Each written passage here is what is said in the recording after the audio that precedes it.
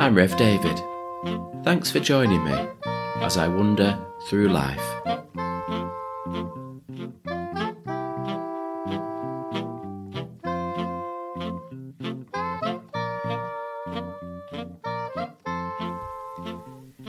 This podcast was first broadcast as part of a service for Sunday the 10th of May 2020. I'm doing things a little differently this week, so I'm going to share the message before we have the Bible reading, and hopefully it'll all make sense. I last had what I would call a proper job in 2006, 14 years ago now. I worked in an office for a small charity. There were about 10 of us, the boss who represented the charity, who kept all the relationships straight and chased round after the money, then me, who spent and accounted for the money and managed the other staff who actually did all the work. And the boss, he was a bit of a character, larger than life. He had quite a simplistic view of everyone outside of the organisation. Either they were friendly and gave us money, or they were the competition. It was all black and white. Very simple. But it meant that he carried around a lot of angst, because he felt that there were so many people against us. He dealt with the angst by unleashing these long, loud, foul-mouthed tirades against the baddies. But he didn't say it to them. He said it to me. I always used to start work early, be the first into the office, except when the boss had had a bad day.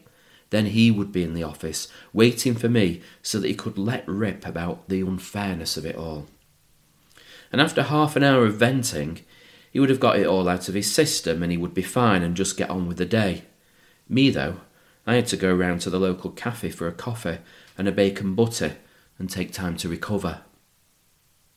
Now that's a long story, but I tell it to illustrate that often just letting out all our frustration and angst and woes can actually be a good thing. And I bet you've all experienced that sense of relief having shared a problem with someone else, and how afterwards it doesn't seem to be as bad. Today is the 8th Sunday of our churches being closed. The last normal Sunday was way back on the 16th of March. And for many of us, the stress of the situation is taking its toll. There's the worry of possibly catching the virus. There's the difficulties of daily living, getting good medicine. And there's the stress of not knowing how long it's going to go on for. But for me, the worst thing is being separated from family and friends. Of course, we've all got the telephone, and modern technology means that many of us can see family on our computers or tablets over the internet. But it's not the same as seeing someone in real life. So it's okay to feel fed up. It's okay to get on the phone to a friend and have a moan. But, having said that, none of us are starving to death, and we all have a roof over our heads, central heating, and clothes to wear. We all have blessings which we can easily count. All throughout history, human beings have had lives full of both good and bad things. And all throughout history, human beings have been in conversation with God about how they felt about it. As Christians, we believe that God knows us, that God cares about us, that when we cry, God cries with us, and when we laugh, God laughs too. So it's okay to have a good moan to God when things aren't going our way, or seem to be too big to solve. Just as it's okay to celebrate with and thank and praise God for the good things in our lives. Now I want to turn to our Bible and to the book of Psalms. These are prayers, most of which were written about 3,000 years ago, and a lot of these prayers are people simply talking to God, and sometimes shouting at God when things were going wrong for them. What's interesting is that most of the Psalms where someone is having a moan end up with the moaner starting to see that there are good things happening too. It goes back to what I was saying earlier. A problem shared is a problem halved, and God wants us to share. So I'm going to read Psalm 31 to you.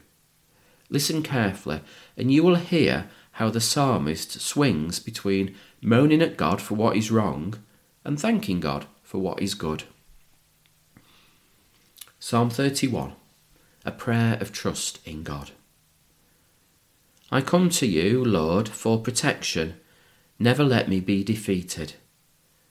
You are a righteous God. Save me, I pray. Hear me. Save me now. Be my refuge to protect me, my defence to save me. You are my refuge and defence. Guide me and lead me as you have promised. Keep me safe from the trap that has been set for me. Shelter me from danger. I place myself in your care. You will save me, Lord. You are a faithful God. You hate those who worship false gods, but I trust in you. I will be glad and rejoice because of your constant love. You see my suffering, you know my trouble. You have not let my enemies capture me. You have given me freedom to go where I wish. Be merciful to me, Lord, for I am in trouble. My eyes are tired from so much crying. I'm completely worn out. I am exhausted by sorrow, and weeping has shortened my life. I am weak from all my troubles, even my bones are wasting away. All my enemies, and especially my neighbours, treat me with contempt. Those who know me are afraid of me. When they see me in the street, they run away. Everyone has forgotten me as though I were dead. I am like something thrown away. I hear my many enemies whispering. Terror is all around me. They're making plans against me, plotting to kill me. But my trust is in you, O Lord. You are my God. I am always in your care. Save me from my enemies, from those who persecute me. Look on your servant with kindness. Save me in your constant love. I call to you, Lord. Don't let me be disgraced. May the wicked be disgraced. May they go silently down to the world of the dead. Silence those liars, all the proud and arrogant, who speak with contempt about the righteous. How wonderful are the good things you keep for those who honour you. Everyone knows how good you are, how securely you protect those who trust you. You hide them in the safety of your presence from the plots of others.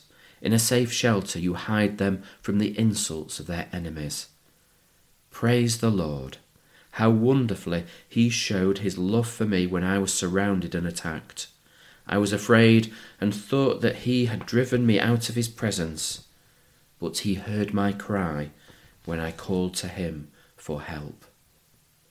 Love the Lord, all his faithful people. The Lord protects the faithful, but punishes the proud as they deserve. Be strong, be courageous, all you that hope in the Lord. It's good to talk, especially with God. People have been doing it for thousands of years. It's a central part of our tradition, whether it's to have a moan or to say thank you, to ask for something or to offer praise. God's here, ready and waiting.